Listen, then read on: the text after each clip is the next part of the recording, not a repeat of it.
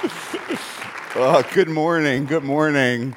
Thank you, Doc Ski. I got to say, out of all of the teachers that I have had the privilege of working with over the years, I don't think I've ever met someone who clearly loves his students and his job as much as Dr. Sikorsky. He is an absolute blast. You are missing out. If you've never gone on one of the Bible Lands trips with Dr. Sikorsky, you are missing out because he turns into just a whole different person on that. He is a blast and a half, and I can only imagine what he's like inside the classroom. But as Doc Ski said, I'm Jeremy Stein. I am the teaching specialist for the Center for Holy Land Studies, and here at North Central, I have a few different roles that I get to fulfill. Firstly, is I get to teach archaeology and also welcome NCU students on coming on active digs inside the world of the Bible. When I talk about the world or the lands of the Bible, we're talking about anywhere where the Bible took place or where it happened, whether it's Israel, Italy, Greece, Egypt, Cyprus, Turkey, everywhere where we find biblical narrative that takes place becomes important for us because when we go and step foot back into the land of the Bible, it allows us to transport ourselves out of our world and into the world that the original audiences and the original authors of the Bible knew. And they wrote to their original audiences, and they wrote in a way that their audiences understood inside their day and age. And so the burden then rests upon us to put ourselves inside their shoes. And so one of the ways we do that is through archaeology. And so every summer we do a trip to the lands of the Bible that engages in archaeology. This year we're going to be in Greece, Italy, and we're going to be in Turkey. And we're going to do not only archaeology, but we're also going to engage in other ways. And one of the ways that we engage inside the Bible is going to the already excavated cities, the places that have been dug up, the places that they know a lot about. And we go to these places and we not only look at the history behind these cities, we not only look at the remains, but we look at the text of God's word in order to then pull it into perspective for us to better understand what God was speaking not only to the ancients, but also speaking to us. Because even today, we see that the lands where those who wrote the Bible, those who the Bible is about, still speak to us 2,000-3,000 years later. And so today I want to take you through a little bit of kind of what we do on site, how we look at God's word inside its text, inside the land where it actually happens. And I want to take a moment today and look at a place called Troas, or Alexandria Troas, as some of our Bibles might translate it. And there's a few different narratives inside the Bible that take place in Alexandria Troas. Probably the most well-known and the most comical is when Paul is returning from his third missionary journey in Acts chapter 20. And while he's there, he preaches late into the night. And he goes so late that a man by the name of Eutychus, sitting, listening to him inside the windowsill, he falls asleep and falls out the window to his death. And Paul goes out, sees that he's dead, but prays over him, and Eutychus is raised from the dead, and what does Paul do? He goes back in and continues his sermon. For those of you who are ministry majors, don't do that. No, but probably more important for us in understanding how God interacts and deals with our lives is the real first narrative that we get about Alexandria Troas in Acts chapter 16. Where we find that Paul is given a detour in his life and in his ministry for a specific purpose. If we look in Acts chapter 16, starting in verse 6, we find that it reads as this. It says, Paul and his companions traveled throughout the regions of Phrygia and Galatia, having been kept by the Holy Spirit from preaching the word in the province of Asia. When they came to the border of Mysia, they tried to enter into Bithynia, but the Spirit of Jesus would not allow them to. So they passed Mysia and they went down to Troas. Now this is in the midst of Paul's second missionary journey. When we look at the book of Acts, we're given 3 different missionary journeys by Paul. His first one, he is joined by a man named Barnabas, and they go to the island of Cyprus to spread the gospel there. And while there, they come into contact with some very influential and important people.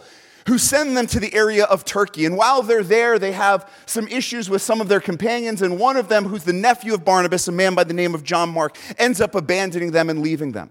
They finish their first missionary journey, they come back to Jerusalem, and they decide to go back on their second missionary journey.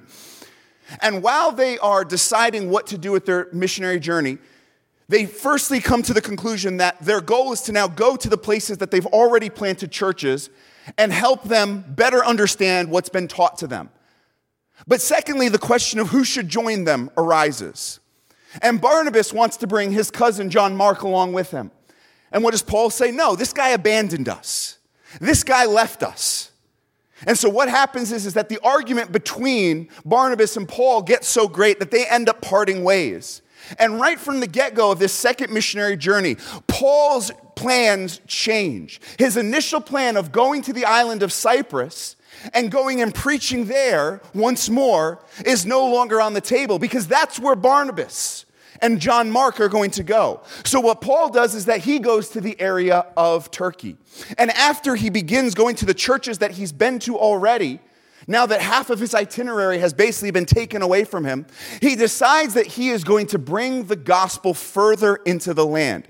And it makes sense when it's told to us here that he wants to go to the area of Bithynia, because Bithynia was the place where it was at. The capital of Bithynia was a place called Byzantium, something that we might know today as modern-day Istanbul.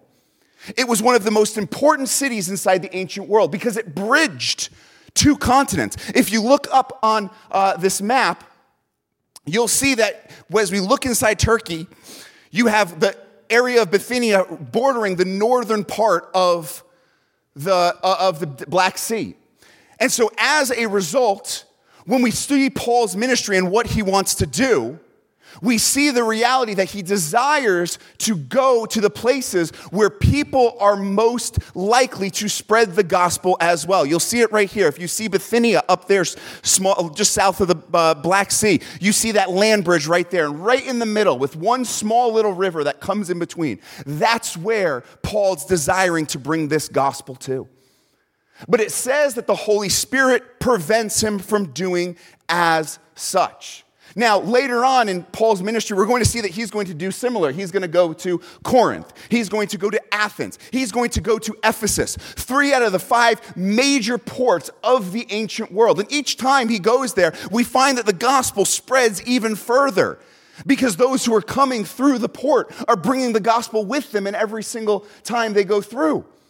So now, if Paul is desiring to do this, and he's desiring to go to Bithynia to have this same effect, why? Why is the Holy Spirit stopping him?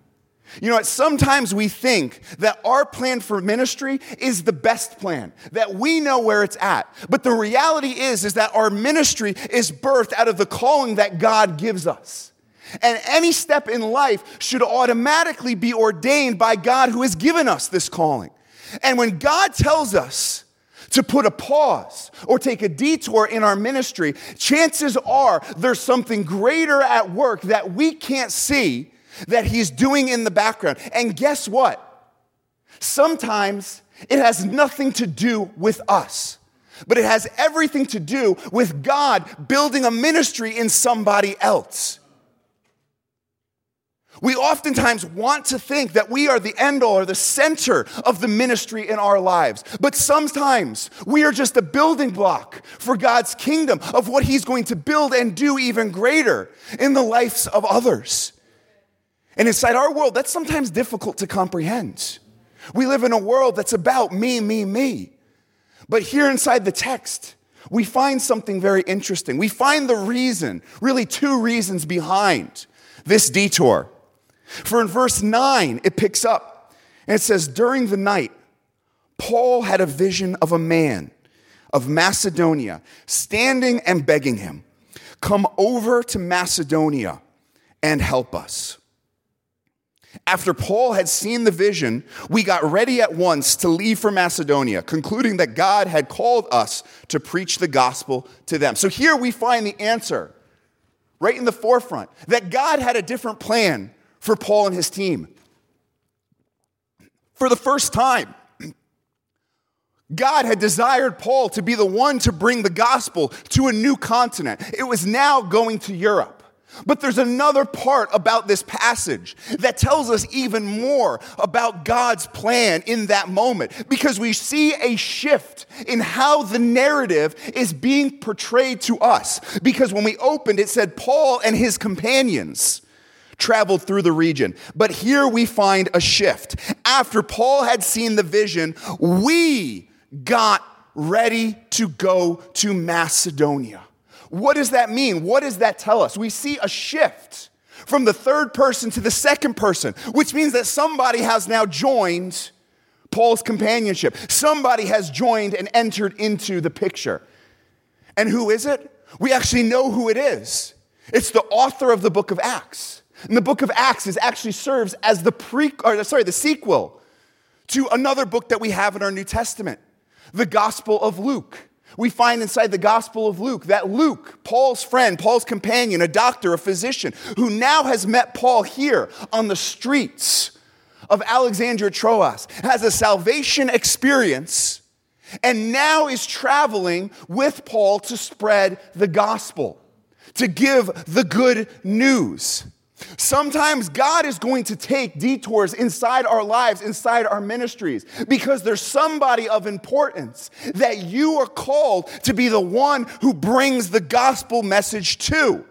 Because God has a plan for their life and their ministry just as much as yours. And in this case right here, we find one of the most important individuals of the entire New Testament, Luke. Now, one of the things I usually ask my students is who writes the majority of the New Testament? And it's easy for us to immediately jump on the idea that it's Paul because we have so many of his letters. But Paul's letters are sometimes just mere chapters. And when we look at the vast majority of the New Testament, Luke actually contributes more than anybody else. The corpus of Luke's gospel and the book of Acts give us so much understanding on what takes place not only in the life, the ministry of Jesus, but also the development of the New Testament church, of whom each and every one of us are still a part of. Paul brings Luke into the fold, and Luke gives us a beautiful roadmap of what to expect, what we can see, what we should be looking for inside our churches. The book of Acts, the name of the book of Acts that Luke actually gives it is the Acts of the Apostles. Why? Because he's focusing on the power of the Holy Spirit amongst them inside their churches, because that's the same power that is available to each and every one of us in our churches, in our lives. What we see happening, as wild as it might seem inside the book of Acts, where even mere shadows pass over those who are hungry for the Spirit of God and they are touched and they are healed. Guess what? The same Spirit of God is active and alive today in each and every one of us if we step out and walk in it. And we are given all of this on account of Luke joining Paul's mission here. But it goes even further than this.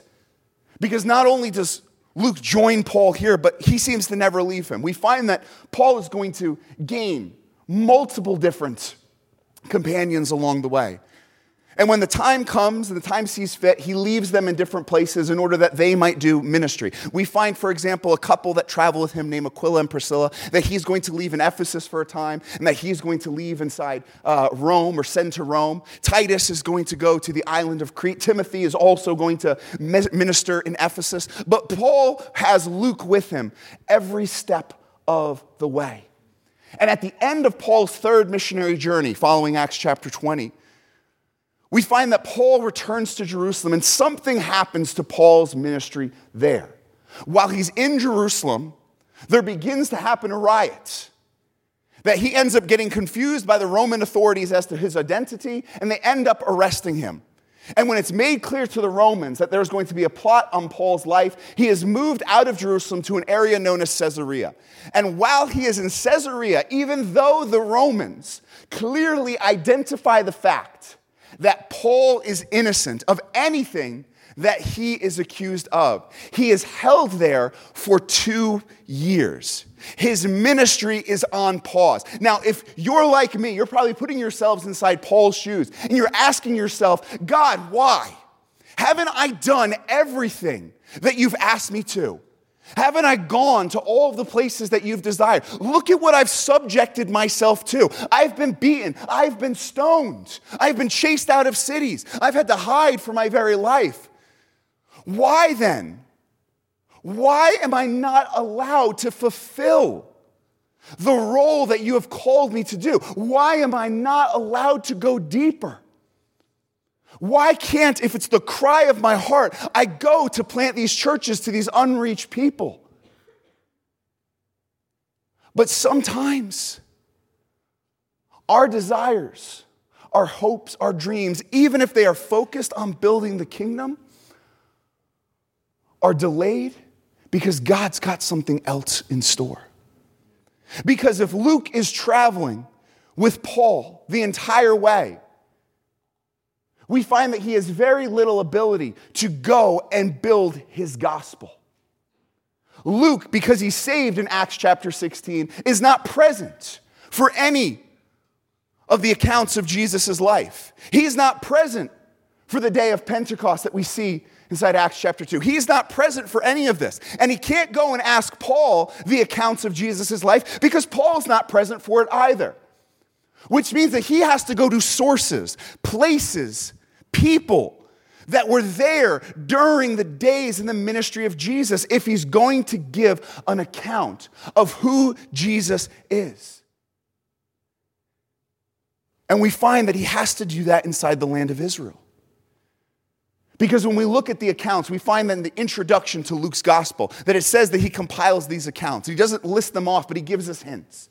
And for example, Luke is one of only 2 gospels that gives us the birth narratives of Jesus. And inside the birth narrative, he continually makes a comment again and again that Mary did what? She treasured these things in her heart. Who else is going to know if she treasured these things in her heart? Who else is going to know and understand the depth of the feelings that she's having in these moments? It is only going to be Mary herself, which is therefore Luke telling us in his way, I went to Mary to get this source. I went to somebody who witnessed it, who saw it all. The stories that I'm relaying about the life of Jesus, the parables, the teachings, the miracles, all of these are coming from people who physically saw them, who are relaying them to me now. Likewise, we know that that Luke would have had to do this because when we look at his gospel, it is the most complete. It is the most geographically accurate. It is the most in touch with the physical reality and the historical reality of the nature of who Jesus was that we understand and we know. And the only time that we can see the possibility of this taking place is during Paul's 2 years in Caesarea. Now, it's easy sometimes for us to say, okay, Lord, I'm willing to take a detour for your kingdom. I'm willing to take a detour for your path. But how many of us are willing to take despair, are willing to take prison for the kingdom of God? What I want to ask you today, from the example that we find taking place all the way back in Alexandria, Troas, through the introduction of Luke into this narrative with Paul, is the question of what we are willing to do for the kingdom of God. Each and every one of us, no matter where our path in life takes us, we are called to ministry without question. When you say yes to the gospel, when you have assumed that title of being a believer, being a follower of Christ, you are no longer allowed to simply sit on the sidelines. You are called to be an active member in building the kingdom of God. And what that role looks like is going to be different for each and every one of us. Some of us Might be doing it inside our job site. Some of us might be doing it from a pulpit. Some of us might be doing it from behind an instrument. Some of us might be doing it in children's ministry or just volunteering to help those who are needy, who are homeless. Each and every one of us has a call to show the gospel physically through our lives in ministry day to day with everyone we come in contact with. And that should become the core of our identity. But what happens when the core of our identity gets rocked? When God puts a divine delay on our ministry, on our lives. And I'll simply say this: don't despise the divine delays. Don't despise the divine detours. Because one of the realities of Paul's life becomes so evident to each and every one of us in his words. When he gives an identification of himself from church to church to church. We look in the book of Romans, Ephesians, Paul identifies himself as a slave of Christ. Our Bibles might translate this as a servant or something. No, the word in Greek is doulos, and it means a slave. It means someone of the lowest of the low, someone who is completely in utter and total submission to the master. That is how Paul sees his relationship with Christ, that no matter what the circumstance is, that he is willing to sit back and say, God, you are in control. You are the master. You are the one who gives me this ministry. And therefore, if you're going to place a pause on it, if you're going to place a hold on it, if you're going to send me somewhere else, if your spirit is going to tell me, no, don't preach there, then my responsibility is simply to act in obedience. Simply to say yes. God doesn't desire grandeur out of our ministries. He doesn't desire pomp and circumstance. He doesn't desire numbers. What he desires is obedience. What he desires is a willing servant who says yes, no matter the cost, no matter the circumstance, no matter if you tell me to go or you tell me to stay, that I will say yes. Because here's the reality. When we want to build God's kingdom in our own might, we are only serving to detract from God's kingdom. Why? Because God builds his kingdom in the way that he sees fit, and he can do it far more able than any one of us.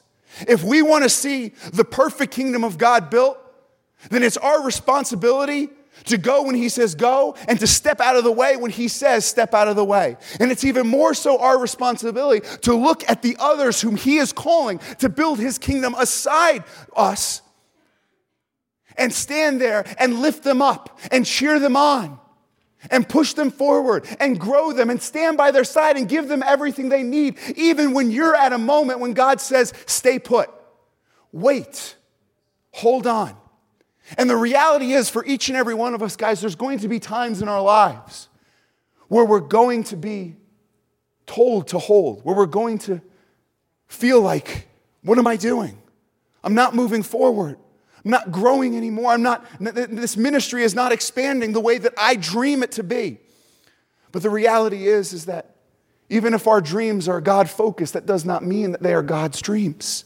That does not mean that his kingdom is not going to be built. Listen, his kingdom can be built without any one of us. He doesn't need us. The beauty of being or entering into the relationship with Christ is that we get to partake in building his kingdom. But we are not the focus of his kingdom, nor is any other individual. Paul was not the focus of his own ministry, and Luke was not the focus of Paul's ministry. Because Christ was the focus of their ministry. And if Christ, the Spirit of Christ, tells us what to do, then we better do it. When we look at the impact of what Paul leaves us, yes, as a church, we're eternally grateful, but there's something that is missing inside Paul's writings. We don't have a gospel. And when we look at Paul's relationship with Christ, we find that Paul's focus is always on who? On Christ. That is the center of everything that he's talking about, all the doctrine that he is introducing in his letters Everything that he's dealing with his churches is to point them to a relationship that is even greater than the one that they're at that moment with Christ. And therefore, when we look at the importance of the writings and we look at the importance of the ministry, that although Paul goes and he plants churches all over Asia Minor, all over Cyprus and Greece, we find the everlasting impact of Luke's gospel still to this very day. For it is the gospel itself that saves. It is the gospel itself that redeems. It is the life, death, resurrection, and ascension of Jesus that has commanding power over this world. And it is in Luke's words that we are given the most clear and most perfect picture. All because you had an individual like Paul who was sitting back and simply said, God, if you're going to delay my ministry, if you're going to detour my life so that you can raise up another to do greater than anything I could ever do, then so be it. So my challenge to you today, as we finish up here, is are you willing to follow the call of God and build his kingdom in complete obedience, all the while understanding every step of the way that God has others, he will use others, sometimes greater than ourselves. Will we be okay with that? Simply because we have the desire and the understanding that God's kingdom is greater than our own, and that building his kingdom his way is greater than anything we could possibly do or imagine in our own lives.